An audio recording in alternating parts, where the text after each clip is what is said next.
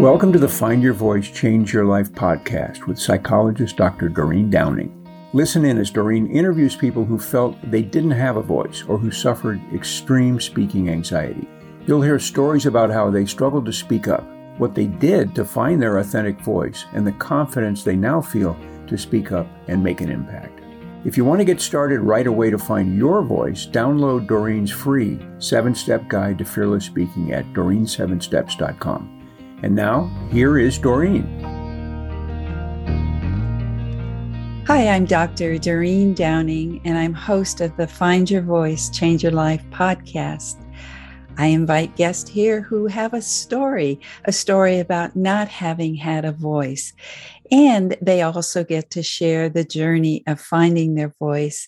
And we get to also learn about eventually what they now do. And today I get to interview somebody that's not in this country. Where are you from? In New Zealand. I'm in a little town called Kawerau in the Bay of Plenty, New Zealand. And what's so funny is that today, Tuesday in California here for me, and for Susan, it's already Wednesday, and we had a little chuckle about what that is. But let me introduce Susan.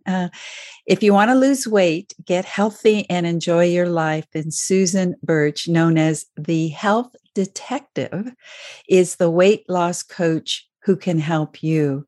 And Susan understands how your body and what happens inside of your body, I guess, how it works, and what the challenges you face.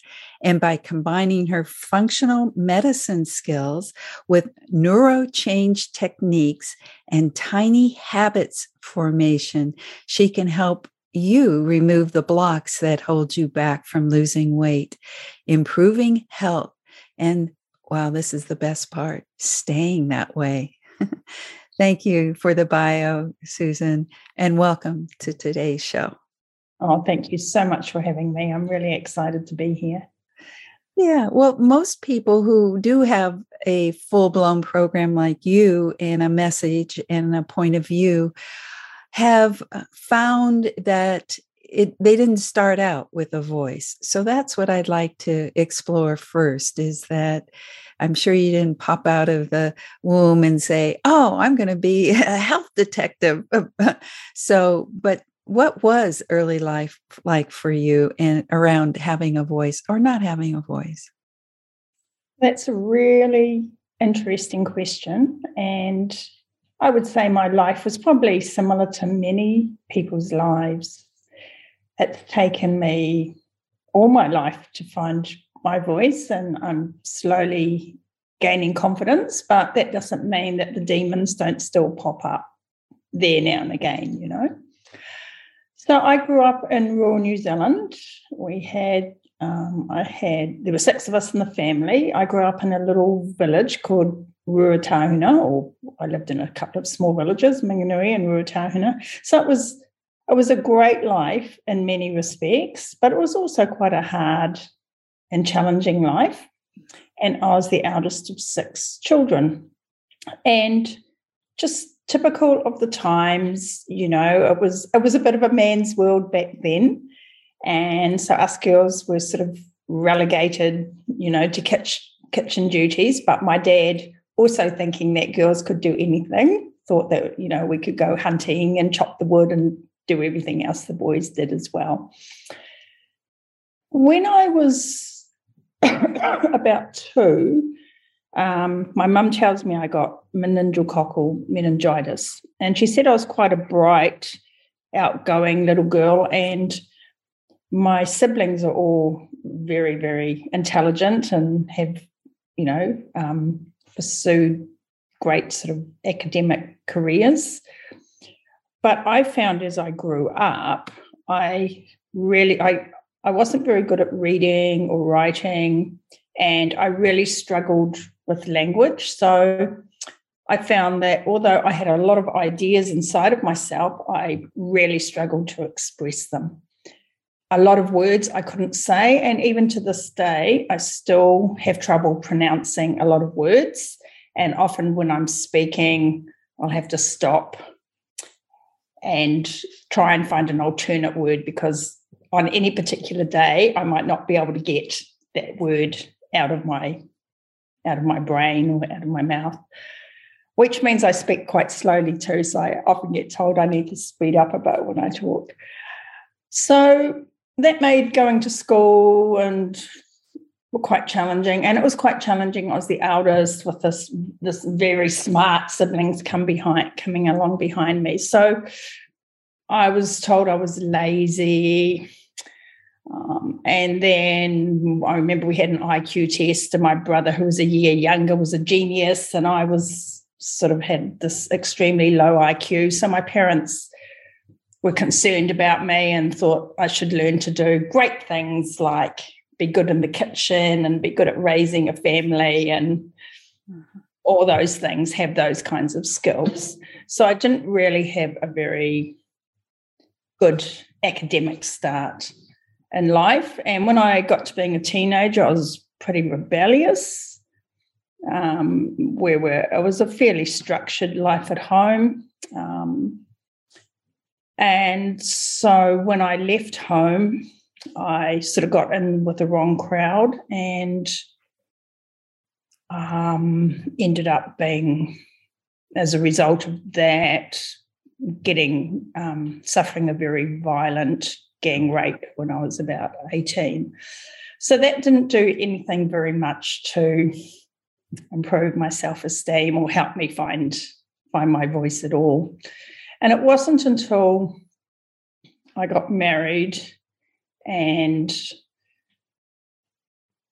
started a family that I decided that I didn't want the kind of life I was living and the kinds of things I was doing in my life. I didn't want that for my children.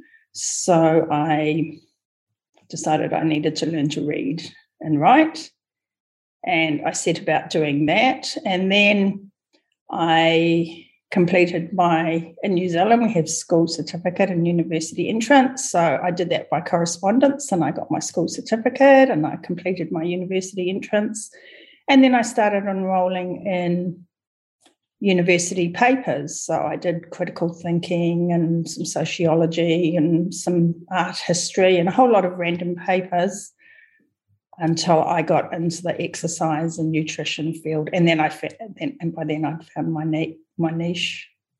Oh, what a story. Thank you for unzipping and giving us a view of what happened earlier on in life for you. And I get the sense of being in a rural setting, that's probably different than a lot of the listeners, but those who have grown up in a rural setting probably go, yeah, I know what close to the land feels like and what is required. And it sounds like it's not an easy existence to be somebody who has to, get up and work the land.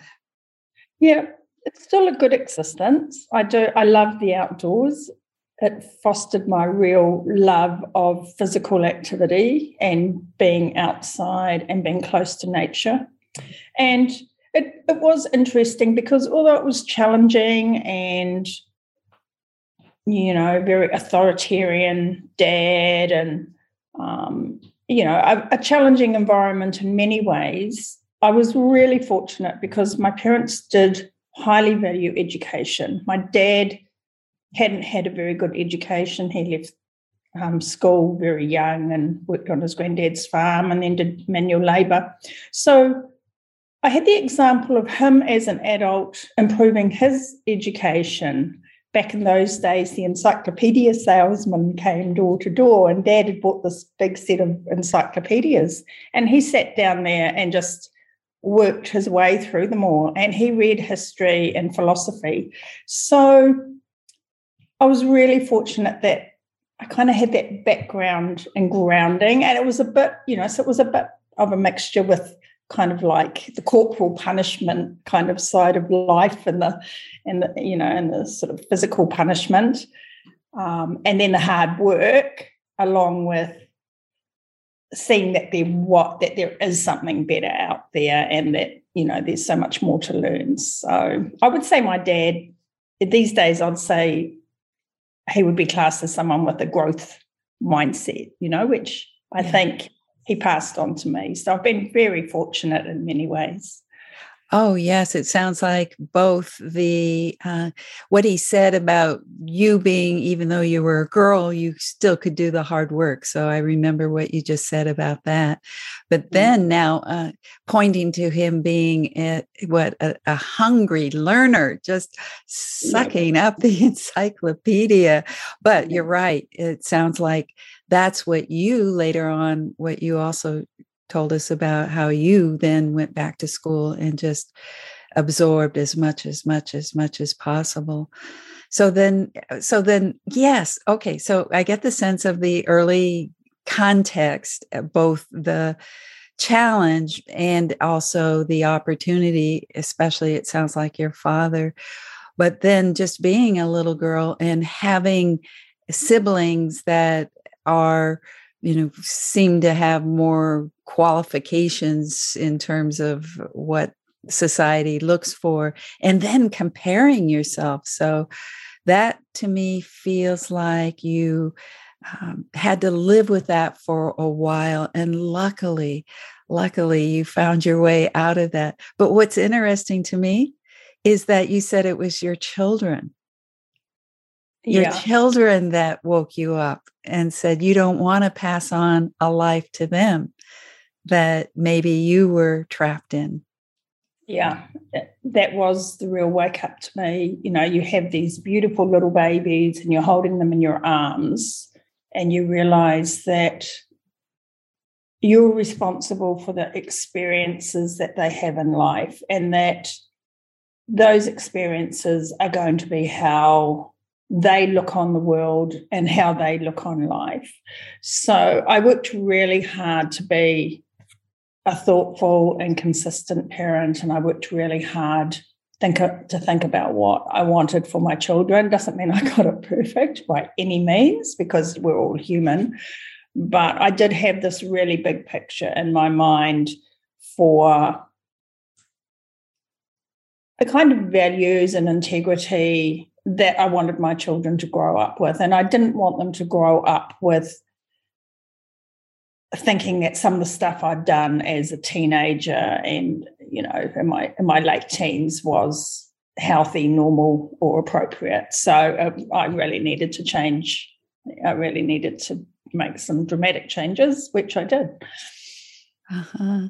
Well, that's life gives you the window, and you, as long as you're looking out at it, and the children show you a new vision of what could be, that feels like that was the beginning of a new journey for you, not just giving birth to these children, but like you say, holding them and seeing what their life could be. Wow. That feels like, as we move on in our talk today about what you love about the work that you do, like you said, improving health and staying that way. And that there's this whole sense of not only just self-improvement, but how you feel like you've dedicated your life to helping others improve their life.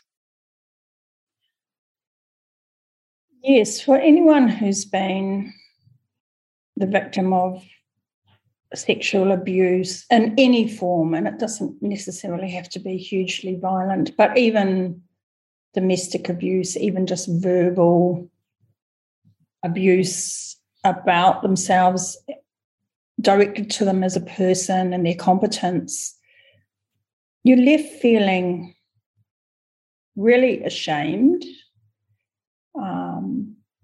I was already quite ashamed because I knew I wasn't as bright as the other kids. I really struggled, and I think some of my rebellion came as a result of not being able to express myself, and just this absolute inner frustration, because inside I knew I wasn't dumb, but I had no way of knowing how to express that out in the world. And so you do all these, sort of silly things. I think he'd probably do them anyway, but anyway, that's my excuse.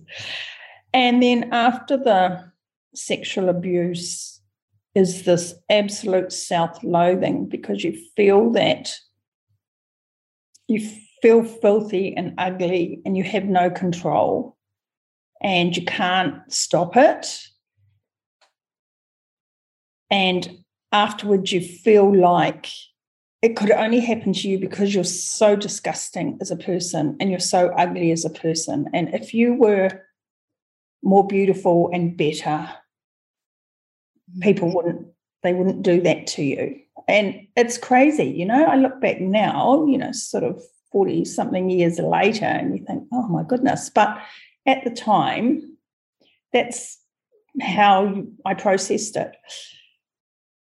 One of the things was that while it was happening, there was one really positive aspect for me, and that is that my early life and being out there hunting with Dad and climbing the hills and the lessons that he taught me about how tough you can be, I was able to go inside my head, you can make me do it, you can't make me think it. And I think that was one of the saving graces for me. And then afterwards, also, I became determined I wasn't going to be scared. I wasn't going to live my life in fear of something bad happening to me. And so I think I was born under an optimistic star. I think a whole lot of things aligned for me. You know, I was born under an optimistic star.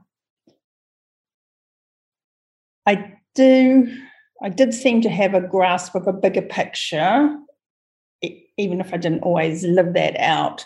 And then I had these early experiences of that I can be tough and I can handle anything and things move on. So it was an accumulation of a lot of things. But that the thought of being ugly, the feeling of being ugly is still with me today. So I really understand how women get up and look in the mirror and just think, oh my God, you're so disgusting. Like, how can you be like this? I really get it, you know. And I know one of the things I've done all my life is good nutrition and exercise. And that was one way I could take back some of my power, you know. And so I've done that. So I really understand how that gives you the ability to take back your power. But you have to do it from a place of self-worth and self-love for yourself, not for anyone else out there, because there's no way I could have, you know, exercised for the last 43 years if I'd been doing it for someone else. I had to get to a place where I was doing it for myself. Now, that still doesn't stop me looking in the mirror and going, oh my God, you're so ugly. And I don't know if anything will, but I know enough now to go like, seriously? Like, get a grip, you know? Like, who cares? You're just you're just the average looking woman. Like, you know, what's this about? And I know enough to sort of start asking myself the questions. And so that's what I teach my clients to do, because all the diets in the world, all the exercise programs in the world, chopping and changing and going from one to the other, well, they all work for a little while until they stop working. But they all stop working until you can get a handle on your own self-worth and that you are worth taking care of just because you're worth it. And because your body deserves it, you know. And you might have a bad day or a crappy boss, and, you know, we all do. I feel like it. You want to come home and have a glass of wine and a chocolate. But how is that serving your self-worth? How is that making the boss better or the day any better? It's not, because you eat it and then you just go into beat myself up mode. Oh, look at me. I promised myself I wasn't going to do that every night. And here I am doing it again. And what's wrong with me? And in the end, you just give up. Yeah, and the next day you go back to work and the boss is just the same. Exactly. That's exactly.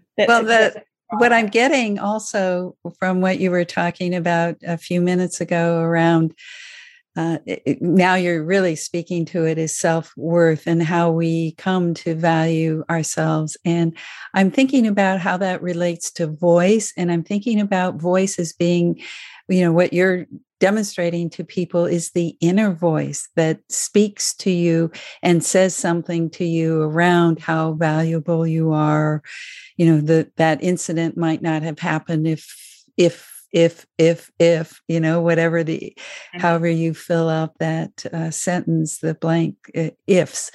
So the idea of what you're listening to inside of your head as being the voice that then you become that person, because the voice is saying you are not worth something or you're not valuable. And it's just, you're showing us, I think you're really demonstrating to people how important what we think is really a voice. Yeah, and you've got to change that voice. I call it our story.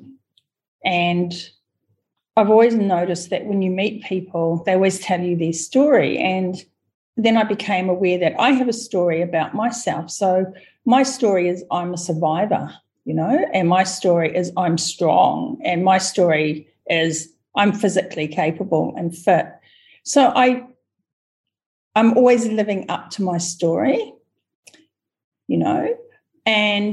but the other part of my story is that I'm not attractive. I'm ugly, I suppose, is the other part of my story. And I live up to that part of my story as well, because I always feel uncomfortable dressing up because I feel like I'm pretending to be something I'm not. And so there's a lot of aspects of that side of me where I'm living to the story that I have, that I'm ugly. So I think we all have different stories inside of ourselves. Some people have remarkable work stories or creative stories or, artistic stories or musical stories, but then there'll be another part of them where their story is not matching up. And you go, wow, how can this person be this and then do that? So I think learning to change that story about ourselves, that is what our self-worth is based on. And then we go out and we live up to that story. Mm-hmm. I like that philosophy of having a story that we live up to. I'll be taking that with me today. That's great. And then also, because I'm a psychologist, that's part of what I've studied is the shadow. And that's what you're talking about, this other story that we might tell ourselves. And so that's also, that we have so many voices inside of ourselves, and what are we listening to? But there was a way in which you talked about looking at the mirror and hearing the voice that said, hey, you're ugly. But you also heard, hey, you also heard, it's just like, oh my gosh, it's like a kaleidoscope of voices inside. You also heard yourself say that. And then I saw, for those who are listening and don't see you, you giggled. You kind of had a smile on your face when you went, oh, that's ridiculous. You were not confronting or being mad at yourself for thinking that, but just saying, oh, there you go again. That old, whatever's been that sense that's hard to transform. And that is such an important point you raised there, because I have, I work a lot with, I don't like using the word overweight or obese too much.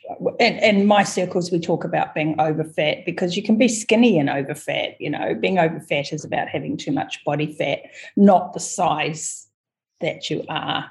And so it's really about, is the amount of body fat you got harmful to your health? That's really the big question. And then, of course, we have our own we say society wants us to be a size 10 or whatever, but really that comes from us. That's our own feelings that if I was a size 10, I could love myself more. If I was a size 10, I would be a better person. It's not really, I don't think it's so much about society anymore anyway. Anyway, I'm losing track. But being able to stand in front of that mirror and look at yourself and say, yes, I am overweight, or overfat, but still feel that you have self-worth. And it's being able to match those two things up. And that's where you can live into your story, where I'm a worthy person and my body is worthy of being taken care of. And then in each moment we have a choice. If I eat that cookie, is that living up to my self-worth and taking care of my body? It's the only one we're going to have for the rest of our lives. So we really want to take care of it. So if I eat that cookie, that might give me some temporary relief from the pain of the things I've suffered. And I know about that, and I did a lot worse things than just eat cookies. So that gives you some temporary relief from the pain, but it's not a long-term strategy, because then you just like yourself even more for being weak for eating the cookie. Yes. Not helping the weight. Well, you talk about, when I introduced you, the medicine skills and neurochange techniques. Say more about that. So in functional medicine, we look at root cause, and you mentioned root cause earlier on when we were talking. So in functional medicine, we look at the root cause for health conditions. What's the root cause of someone getting diabetes or heart disease or having gut inflammation or having an autoimmune condition. So in functional medicine, we look at the root cause, and I'm trained in doing blood chemistry analysis and a lot of other testing analysis. So, Dutch testing for hormones or organic acids to look at what the nutrient status of the body is like. And then, of course, if nutrients are missing, the body can't function properly. And you know that very well in your work, like for the brain. Nutrient-dense foods are absolutely the key to helping with depression and things like that. And sure, we might use, other pharmaceuticals or other things, but if you haven't got the right nutrients going to your brain can't work properly. So the functional medicine side looks at how do we get these nutrients into you? How do we get you digesting and absorbing them and using them properly to lay the building blocks and the foundation for your body to be able to work properly? You can't lose weight and keep it off if you don't have a really good nutrient status. If your body's not healthy, you can lose a few pounds and you put it back on because you can starve yourself and lose some water and it looks good on the scales. But it's not really long-term. It's not a real long-term solution. So you've got to get the body restored properly, physiologically, chemically, biochemically. And then the neurochange stuff, which is, what you work in, which is being able to learn how to take those thoughts. You have those thoughts which turns into feelings. So you look in the mirror and you go, oh, I'm fat. That turns into a feeling of being, I'm fat, therefore I'm worthless. And then you find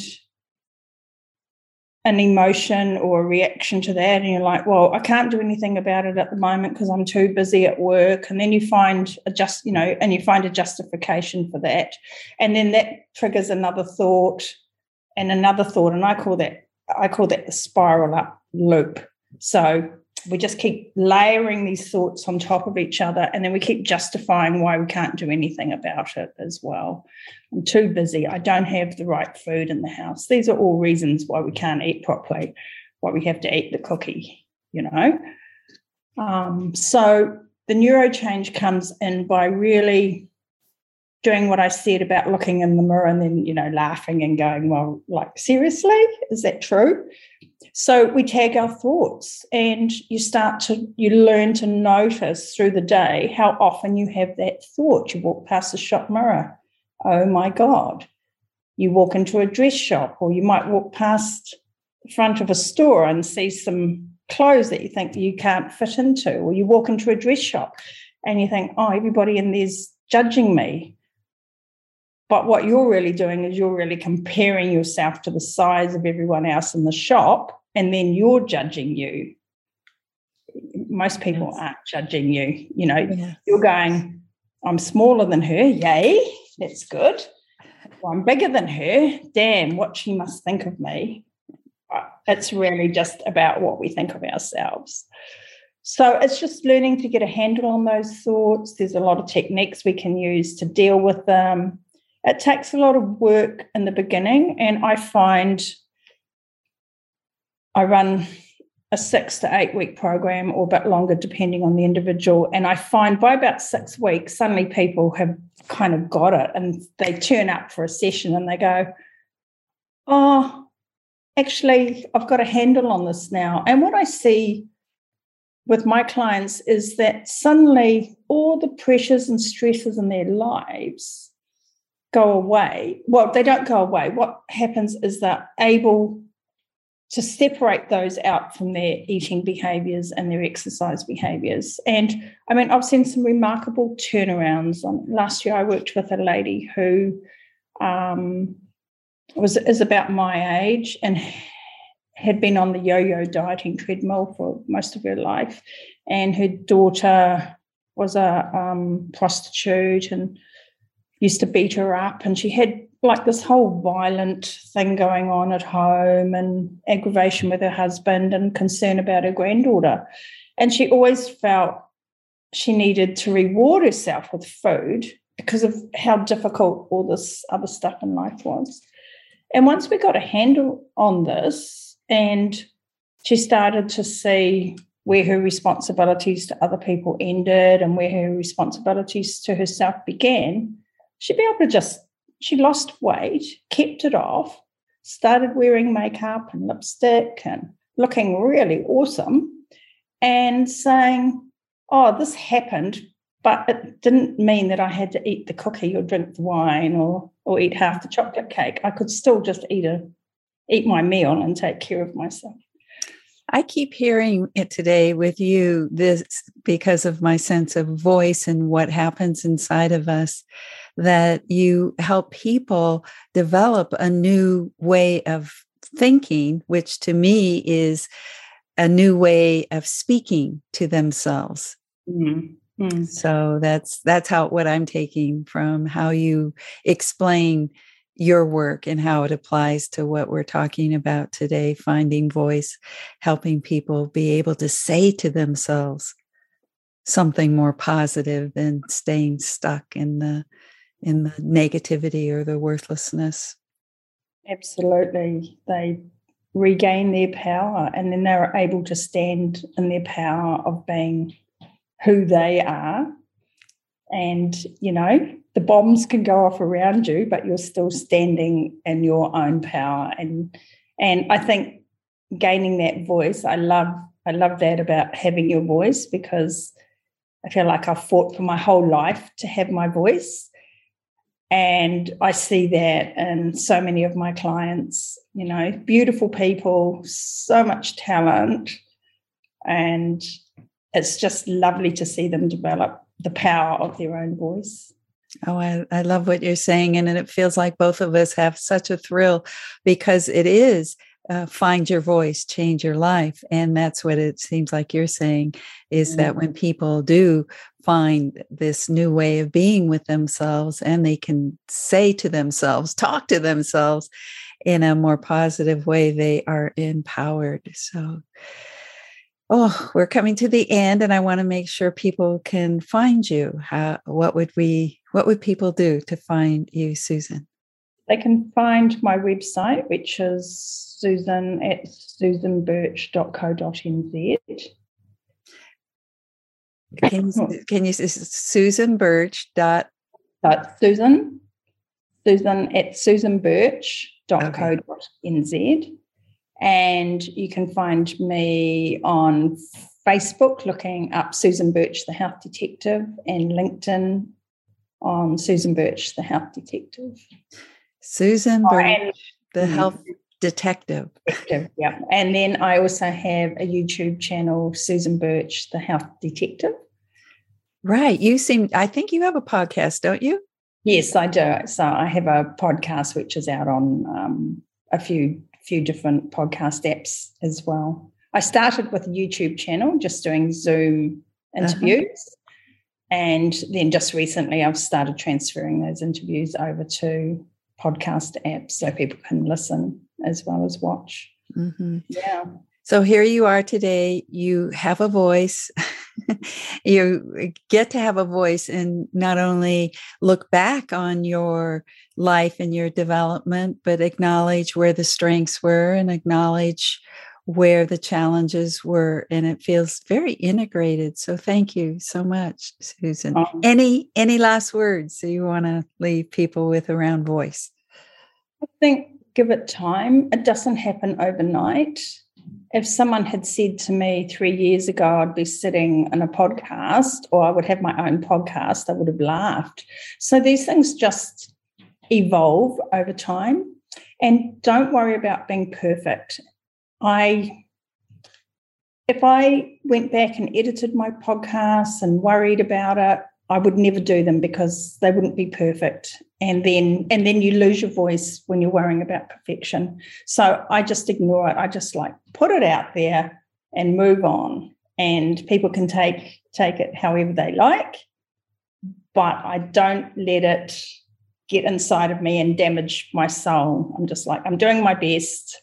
I'm learning as I go, and it will evolve over time. So, yeah, just give it time. Be patient with yourself. Don't worry if you make a mistake. Just get up and have another go the next day. And, just be patient, I think. Yeah, thank you. It seems like what we're saying today is finding your voice is a process. It isn't like a destination and you get there and say, aha, I found it. And it's an ongoing process. So thank you so much, Susan. Oh, it's been such a pleasure to talk to you today. Thank you so much for having me on. Thank you for being with us today for this episode of Find Your Voice, Change Your Life. Each person during interviews shares what has helped them find their voice. You can learn from these guests and find your voice so you can be confident to speak up and speak out. And remember to download Doreen's free 7-step guide to fearless speaking at doreen7steps.com. We hope you enjoyed the show and will return next time. Until then, goodbye for now.